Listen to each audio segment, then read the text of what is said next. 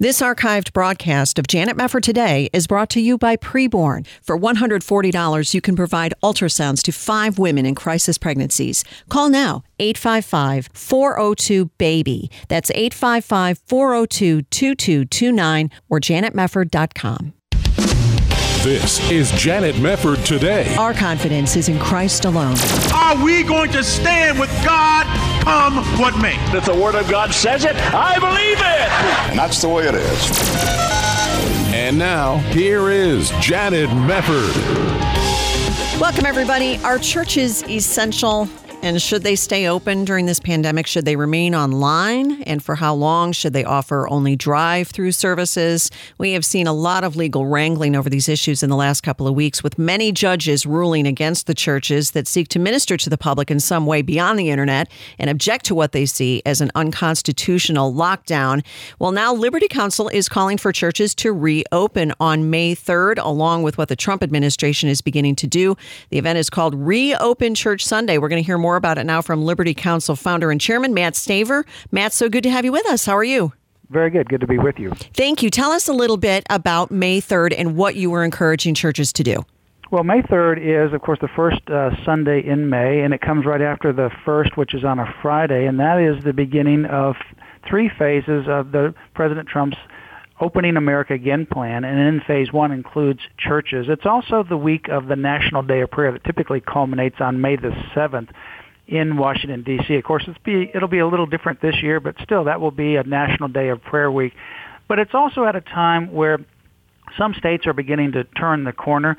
It is a good time to begin, and I want to emphasize, begin the process of reopening churches across America. And of course, each church is in the best position to determine when and how to open the church in terms of in-person, meetings and services.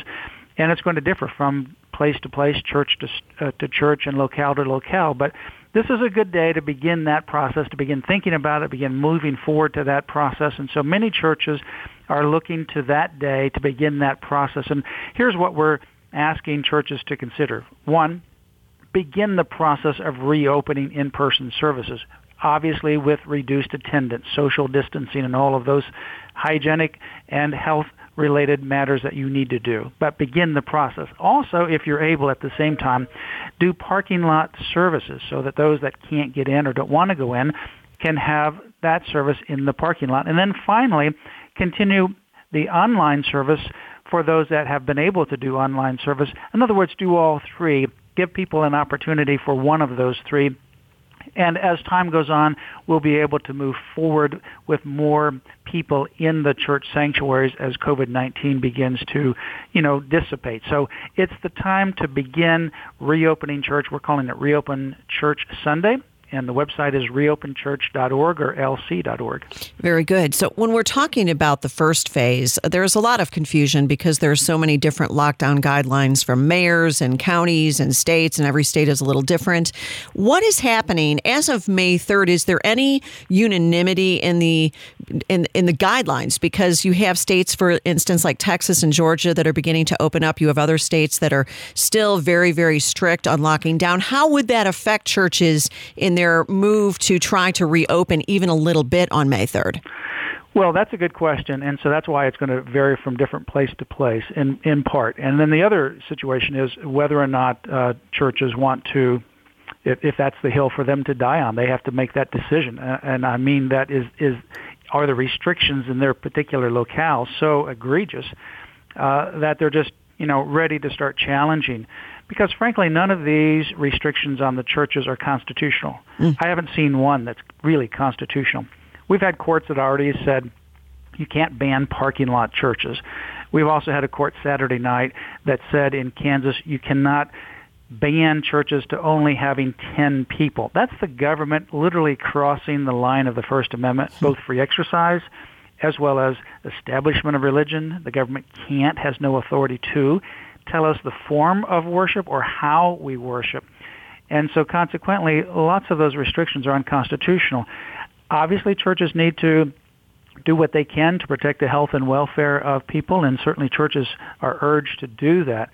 But there's two different things. One, there's a number of states where things are loosening up. Florida, for example, on April the 1st declared all churches and synagogues, attendance thereat, to be essential. So that's already resolved in Florida. And other states, like you mentioned, that's happening as well. There's other states, however, like Virginia. In fact, we just filed suit in Virginia. And so those kinds of states are still locking down.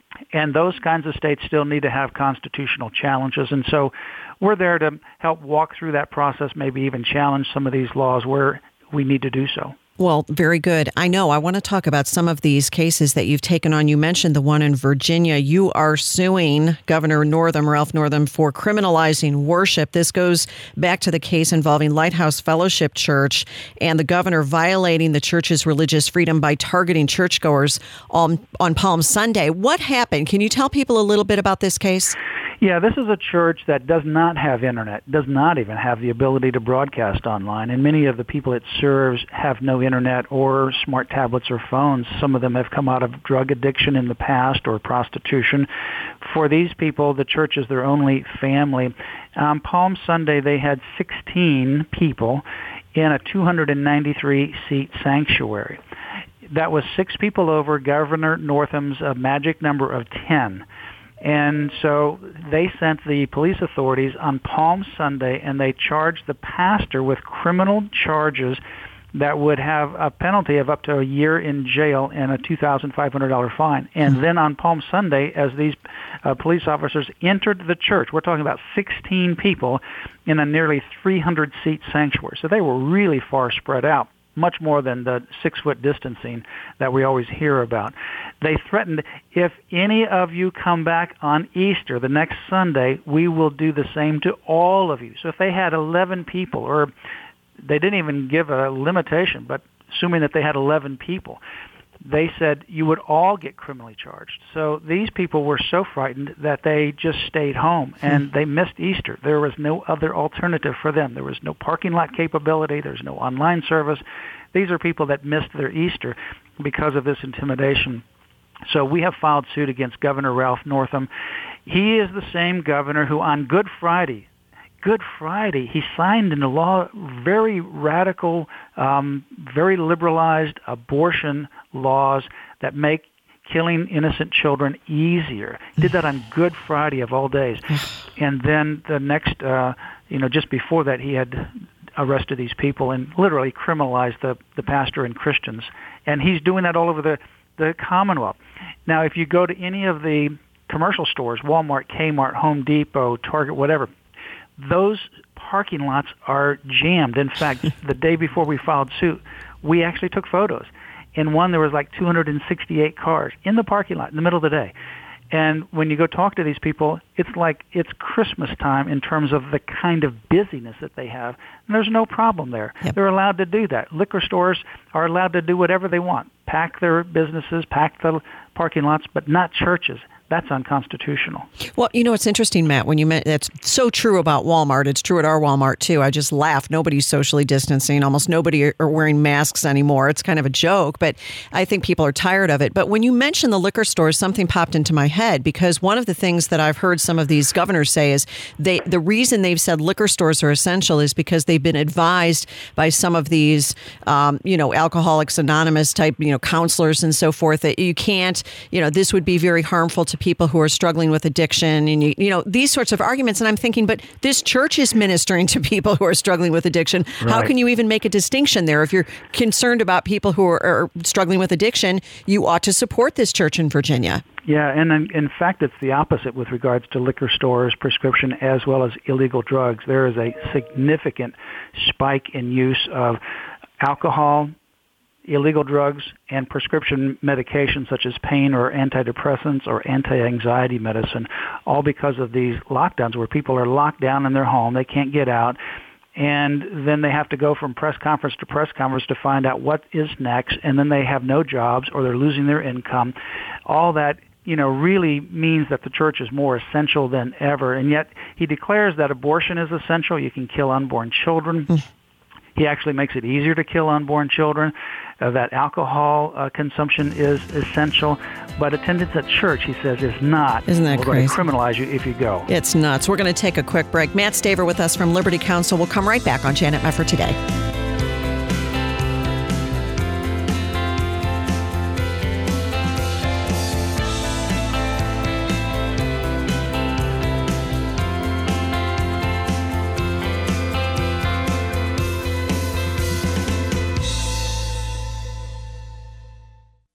If you could ease the suffering of a persecuted Christian right now, would you? Hi, it's Janet Mefford, and I know you would. Hebrews 13:3 urges us to remember those who are persecuted, noting that when the body of Christ anywhere suffers, we suffer together. These believers live where evangelism is criminalized, where churches are burned, and where Bibles are scarce. They need the hope found only in God's Word, and your gift today lets them know they're not forgotten. For only $5, a believer like Anna in Africa will receive a Bible, be discipled in her new faith, and trained to share Christ. $35 sends 7 Bibles, $100 sends 20. And through the end of April, there's a Bible for Bible match that will help us send God's Word to as many persecuted Christians as possible. Become a Bible sender today by calling 800-YES-WORD. That's 800-YES-WORD. Or there's a banner to click at janetmefford.com. Once again, call now, 800-YES-WORD. Are you in need of a healthcare program? You're in luck. As a member of Liberty Health Share, you're part of a community that comes together to share their medical expenses. You can sign up throughout the year with membership starting as early as the following month, and there are no contracts or commitments. Programs start as low as $199 per month, and there's no network, so you can choose your own doctors and hospitals. Liberty Health Share is a nonprofit ministry, not insurance, so your money goes toward helping other members with their eligible medical expenses. And in your time of need, other members are there for you, too. You can feel good knowing you're part of a community of like-minded individuals who understand the importance of people coming together to bear one another's burdens. Find out more by calling 855-565-2561. That's 855-565-2561, or visit libertyhealthshare.org/JMT. That's libertyhealthshare.org/JMT. You're listening to Janet Mefford Today. And now, here's Janet. Welcome back. Thank you for being with us. And it's great to be talking with Matt Staver, who is founder and chairman of Liberty Counsel. Liberty Counsel is calling for Reopen Church Sunday on May 3rd. And this is an important time in the life of the Church of Jesus Christ as we begin phase 1 of opening up America again. And of course, it will vary according to your location, your state, your county, and so forth. But it is important to get the church back in business, as it were. You know, one of the questions, Matt, that I have, we were talking about one of the cases that you've been overseeing, the suit that you just filed on behalf of this church in Virginia. But when you talk about emergency powers, I think there is some confusion on this particular subject, because what has been put out there has been that you do have the government able to issue under the emergency powers, legislation, some sort of guidelines dealing with quarantine, dealing with isolation. It has to be short term. It's not something they could invoke forever. But one of the things that's come up is churches can be included in some of these lockdowns as long as you are not specifically targeting churches. That is, churches is a part of all of the other groups out there or businesses that are shut down. But I don't know how you can really say that's what's going on here when you do have abortion clinics and liquor stores considered to being essential. You're not really treating everybody evenly, are you? No, you're not. There's two things. Obviously, you can't discriminate against churches. So if you allow the parking lots to be jammed of these other commercial operations or liquor stores with no social distancing, you can't tell people you can't worship. That's clear. But on the other hand, understand none of those have a constitutional right to exist. Liquor stores don't, Walmart, Kmart, Lowe's, none of those have a constitutional right to exist and assemble. Good point. Churches do.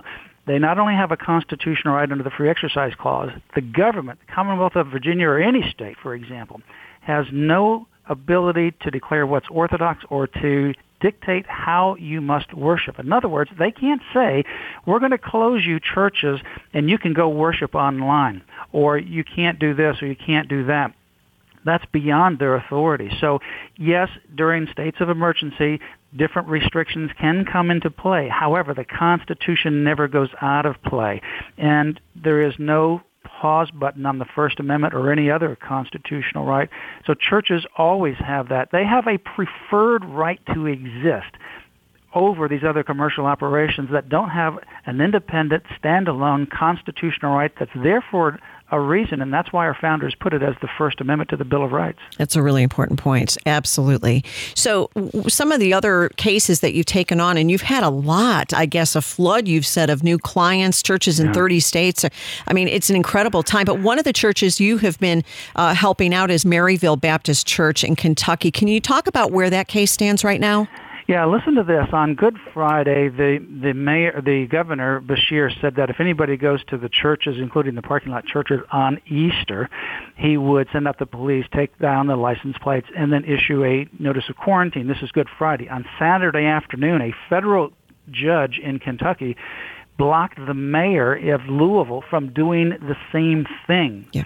Said it was unconstitutional. But that didn't stop the governor. Beshear went ahead on Sunday and did the same thing to our people. And this is a church that has 700 seats. They had a small number in the sanctuary, but the police didn't even go in there. The state troopers went from car to car of those people who were out in the parking lot, including those who were sitting in their vehicle for the parking lot service that they were listening to, and they placed notices of quarantine on each one of the cars.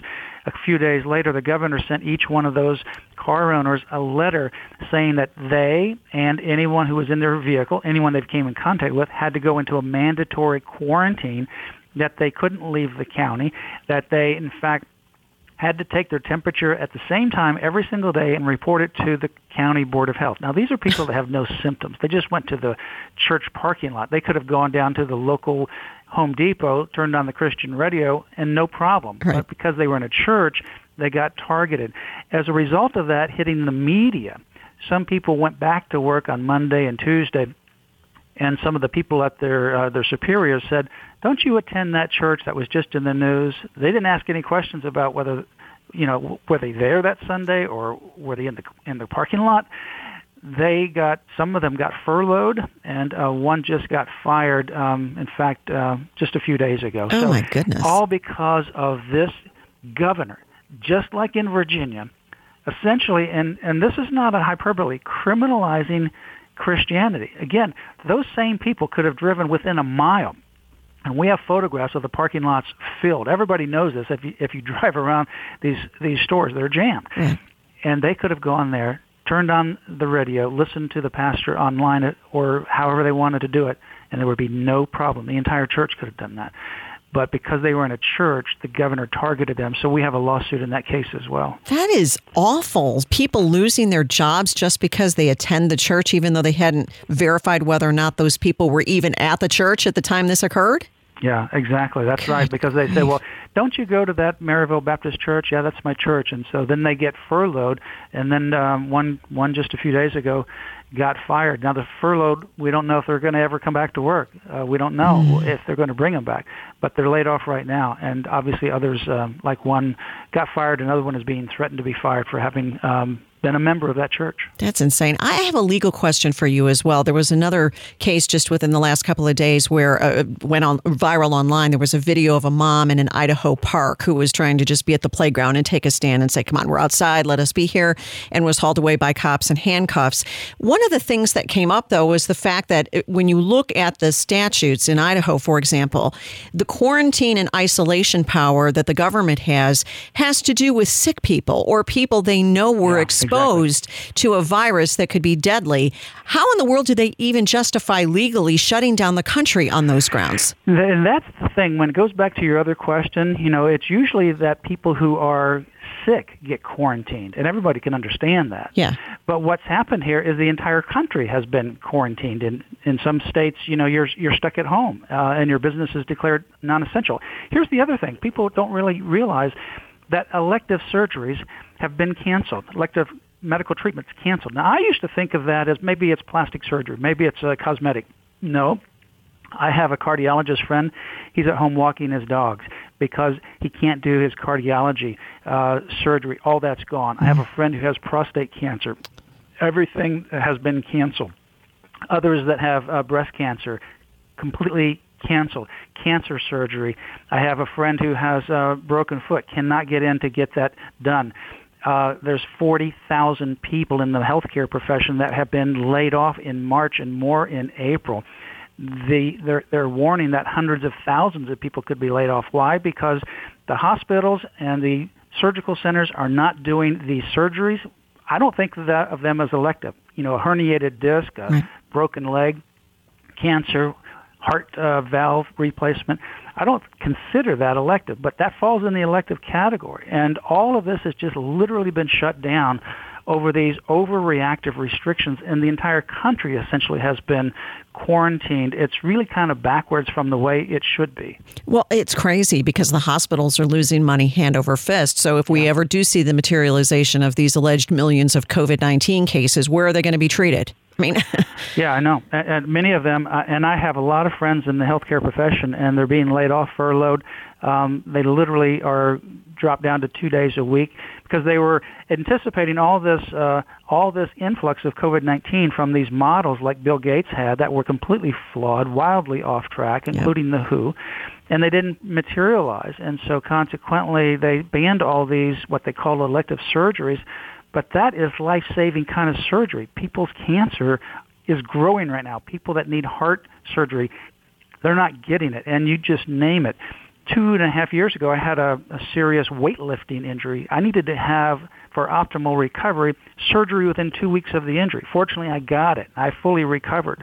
If I'd had that now, I'd be permanently damaged for the rest of my life because I could not get the medical treatment necessary. Man, it's terrible.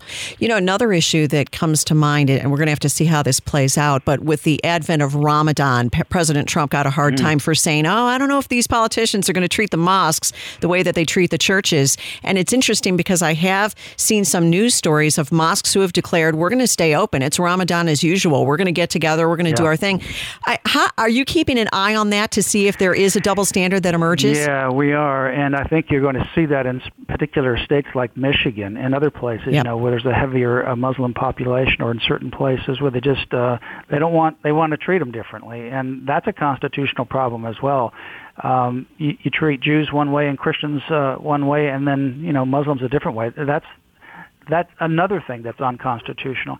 So many of these things are unconstitutional, including the 10-person limit that they've imposed. And New Mexico has 5. A federal court last Saturday night said the 10-person limit was unconstitutional. Government doesn't have that authority to tell churches only 10 people, yet at the same time there's no limit on the liquor stores or the other commercial operations. Yeah, well, and most Christians and most churches have tried to be compliant with the request. I think when it really falls apart is when they start acting like a bunch of jackbooted thugs, in which case people say, well, wait a minute, not every church is created equal. Like your client, we don't have online capability. We have people we need to minister to in person, and let's get the churches back open as quickly as we can. And that's really the fundamental thing that you're pressing here with Reopen Church Sunday, Matt, is the fact that churches are essential. We are absolutely essential. They're absolutely essential. There's 500,000 or so churches in America, and they're all different sizes and shapes, and they are very essential, many of them more essential, so much that when the doors close, the community groans in their absence. They do more than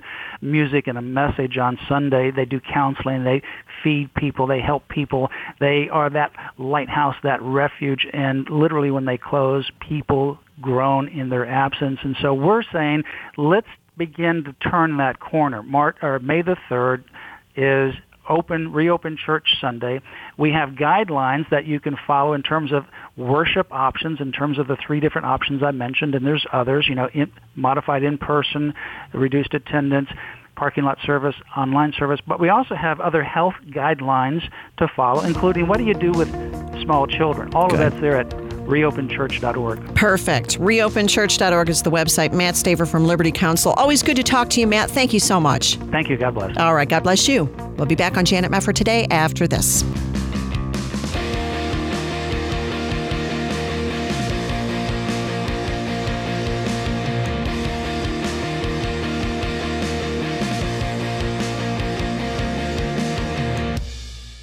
This archived broadcast of Janet Mefford Today is brought to you by Preborn. For $140, you can provide ultrasounds to 5 women in crisis pregnancies. Call now, 855-402-BABY. That's 855-402-2229 or janetmefford.com. This is Janet Mefford Today. And now, here's your host, Janet Mefford. Welcome back. Well, the nation's report card is not looking so good. Education Secretary Betsy DeVos has called some of the results stark and inexcusable. The assessments show that 8th graders' scores in U.S. history and geography have been tumbling since 2014, and across the subjects tested, a quarter or less of students scored at or above proficient. DeVos said this: in the real world, this means students don't know what the Lincoln-Douglas debates were about, nor can they discuss the significance of the Bill of Rights or point out basic locations on a map. What should we make of these scores and what they might mean for the future of America when you have students who don't know U.S. history and civics the way they should? We're going to talk about this today with Professor Jeffrey Sickinga, who is Executive Director of the Ashbrook Center and Professor of Political Science at Ashland University. So good to have you with us, Jeffrey. How are you? Delighted to be with you. Thanks for having me. Thank you. What are your thoughts on the nation's report card scores? This is really embarrassing, I would say, in many ways. Yeah, it's a very bad result. Secretary DeVos is right to call it inexcusable. It doesn't bode well for our future. You know, these are the future citizens and leaders of our country, and as you were just saying, the results show that they don't know as what they need to know about our country. Exactly. So, but you've said this is a long-term problem. It's not like this is the first year this has ever happened. How long have we seen these kinds of terrible scores? Well, unfortunately, it's been about 25 years. The first of these report card tests were given back in 1994, and the results then, unfortunately, were about the same as the results today. So we've known about this problem for 2, almost 3 decades now, and have not yet been able to correct it.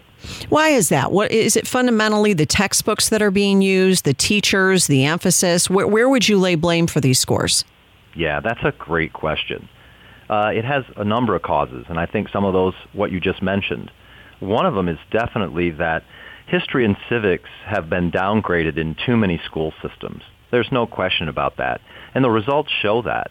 You know, the 8th grade results in history for this year for U.S. history, 15%, were proficient. That compares to 50% in math.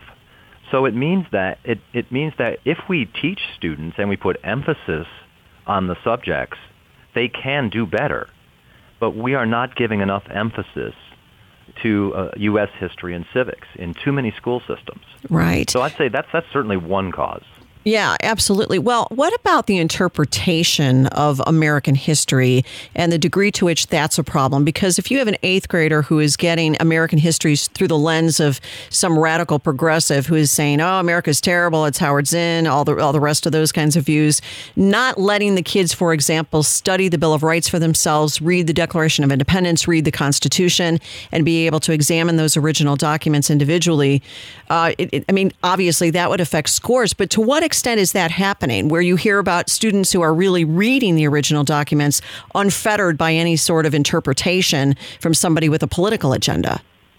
Well, the good news, it is happening out there. There are a lot of great teachers who are doing it. But unfortunately, as you say, so much of U.S. history and civics now is taught by textbooks. And as you were just mentioning, those textbooks are boring often. They just present history as a sort of unconnected facts, or what's even worse, they're biased. Right. Well, that's the problem. It's impossible. Think about it if you're an 8th grader, right? Why should you care about something that doesn't seem to be part of a bigger story, and when you're told that story, you're told it's ugly? Yeah. Why should you care about something like that? That's true. That's very true. And you have written about this in an op-ed, that a lot of today's students are unaware of the true miracle of our country's founding, is the way I think you put it. Can you extrapolate out that idea, that what you would like to see students actually know about America? I would love for them to go back to read the original documents. Not to read about them, but to read them. Yep. And we know that can work. If they go back, we've seen it in teaching our students. If they go back and they just start reading the words of the Declaration of Independence, and they start having a conversation about those, they see those words come to life. And they start to see the real meaning and significance of those words. And it opens their minds to a whole nother possibility. And they start to wonder. And that's the real beginning of education. So we know that there's a system, a method that works, but unfortunately, too many of our school systems are not using it. Yeah, that's a shame.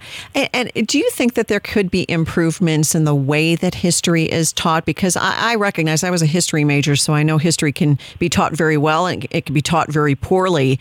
But do you have ideas on how to make history, one way obviously is to read the original documents, but it is challenging to gather a classroom full of 13-year-olds and make American history sing for them. But what are some ways teachers really could get kids more interested in history and the history of their own country? Well, I have a 15-year-old, so I know something about that problem. Yes.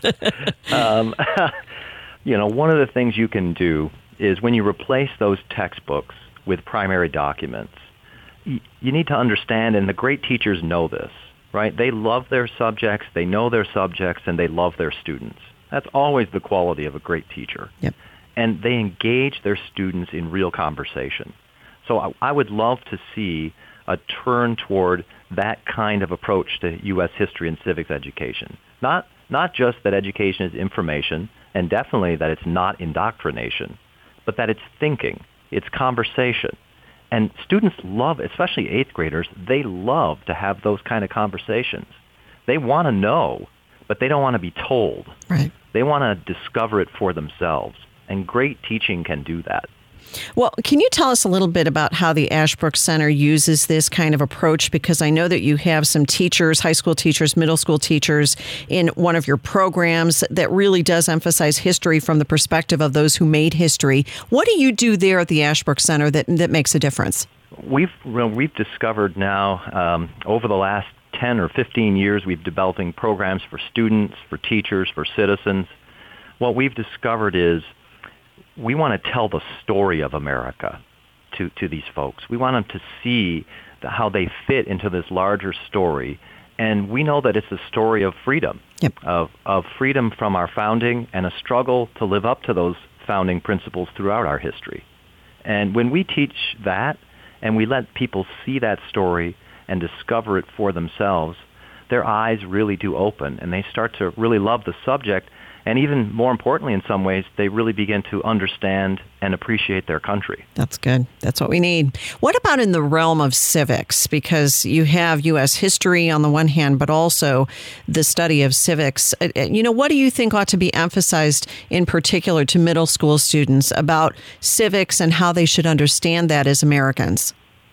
Yeah, again, I think civics should really be taught almost as part of history. The great questions of civics.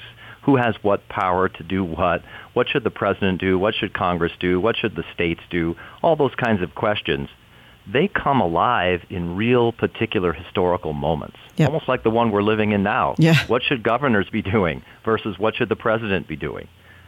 I don't think we should teach them in abstract. We should teach them in the world that they actually live in, which is historical moments. Yeah. And we've seen that really brings it alive for students in a great way. Do you think it matters much? I was noticing in some of the news stories I was reading about this year's testing, they did it on tablets this year. And more and more you have the encroachment of technology into public education, which is not necessarily a bad thing.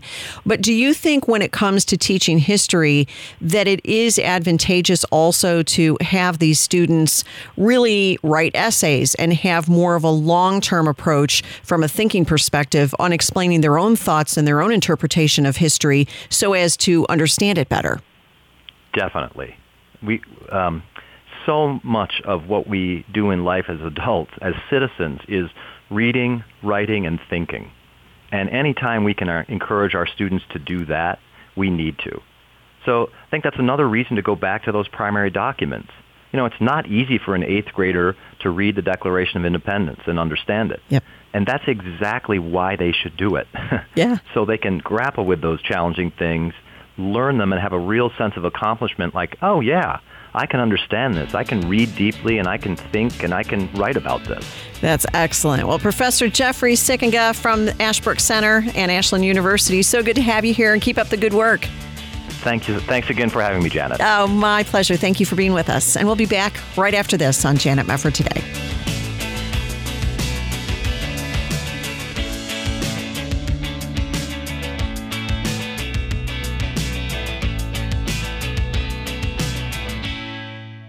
Here's Dan Steiner, president of Preborn, with an important update. The global COVID-19 virus is having a terrible impact on the most vulnerable among us, the unborn. Sheltering-in orders across the country are spiking the number of unplanned pregnancies, and the Preborn call center is inundated with girls calling us. Contrary to government mandates to stop elective surgeries, Planned Parenthood remains open, consuming scarce medical supplies, all the while aborting babies. Our clinics are offering free, Christ-centered alternatives to these women in this time of crisis, but our clinics need your help. Now more than ever. Preborn is the largest provider of free ultrasounds in the country and a direct competition to Planned Parenthood. Will you join Preborn in this time of need? Your gift of $28 will provide 1 free ultrasound. $140 will provide 5 free ultrasounds. To donate, just call 855-402-BABY. That's 855-402-2229. All gifts are tax deductible. That's 855-402-BABY. Or there's a banner to click at janetmefford.com. There are everyday actions to help prevent the spread of respiratory diseases. Wash your hands. Avoid close contact with people who are sick. Avoid touching your eyes, nose, and mouth. Stay home when you are sick. Cover your cough or sneeze. Clean and disinfect frequently touched objects with household cleaning spray. For more information, visit cdc.gov/COVID-19. This message brought to you by the National Association of Broadcasters and this station. If you're a medical professional, here's a way to move from success to even greater significance. Mercy Ships has an urgent need for pediatric registered nurses. You'll be joining dozens of volunteer medical professionals who've been blessed by the opportunity. I think all nurses should do something like this. To serve the unserved is one of the most beautiful experiences. Get more information by visiting mercyships.org/nurses. Mercy Ships, bringing hope and healing to the world's forgotten poor. You're listening to Janet Mefford today. And now, here's Janet. Welcome back. It's very interesting to me to see doctors beginning to speak out about the lockdown, even as you have people flocking to the beaches of California. And here where I am in Texas, some of these businesses are opening up, and I made a retail to-go purchase over the weekend. I said, I got to support my stores. But it's important for people to be able to get out and work again, especially in light of the fact that the data is coming in supporting the fact that the lockdown isn't necessary. The lockdown is not making a huge difference in the death rate. And you know, when we started this whole thing and nobody knew exactly what the coronavirus would wreak as far as the havoc upon our country, now we have better data. Now we know what the models falsely predicted, millions of deaths and all of this doom and gloom, and it didn't materialize. And it's been interesting to see some of the data being compared between countries like Norway that are locking down versus Sweden that aren't locking down. And this was something that came up in a press conference last week. I thought this was very interesting. 2 doctors, Dr. Dan Erickson and Dr. Artem Masahi, own 7 accelerated urgent care facilities in Kern County, California. They put together a press conference going through some of the data with their expertise in areas like immunology and so forth. And it was fascinating. And I wanted to play some of this for you because one of the things that they stressed was that the lockdown ain't working. It's not necessary when you're looking at the data. And I want to go to Dr. Erickson first, talking about some of the unintended secondary consequences of locking everybody down. This is cut 1. When I talk to ER physicians around the country, what's happening? Well, because COVID has become the focus, people with heart disease, people with cancer, hypertension, and various things that are critical are choosing not to come in based on fear. So what that's doing is causing the health system to focus on COVID and not focus on a myriad of other things that are critical because we don't have the staff there, and the major component is fear. People are saying, I don't want to go get seen by my doctor. What if I get the COVID? So there is a lot of secondary effects to COVID that aren't being talked about. And so we'd like to kind of look at how we've responded as a nation and why we responded. Our first initial response 2 months ago was a little bit of fear. We decided to shut down travel to and from China. These are good ideas when you don't have any facts. We decided to keep people at home and isolate them. Even though everything we've studied about quarantine, typically you quarantine the sick. When someone has measles, you quarantine them. We've never seen where we quarantine the healthy, where you take those without disease and without symptoms and lock them in your home. So some of these things, from what we have studied from immunology and microbiology, aren't really meshing with what we know as people of scientific minds that read this stuff every day. Okay, isn't that interesting? He's making the same point that many of us have been saying. Why are we being locked down for weeks on end when we're healthy?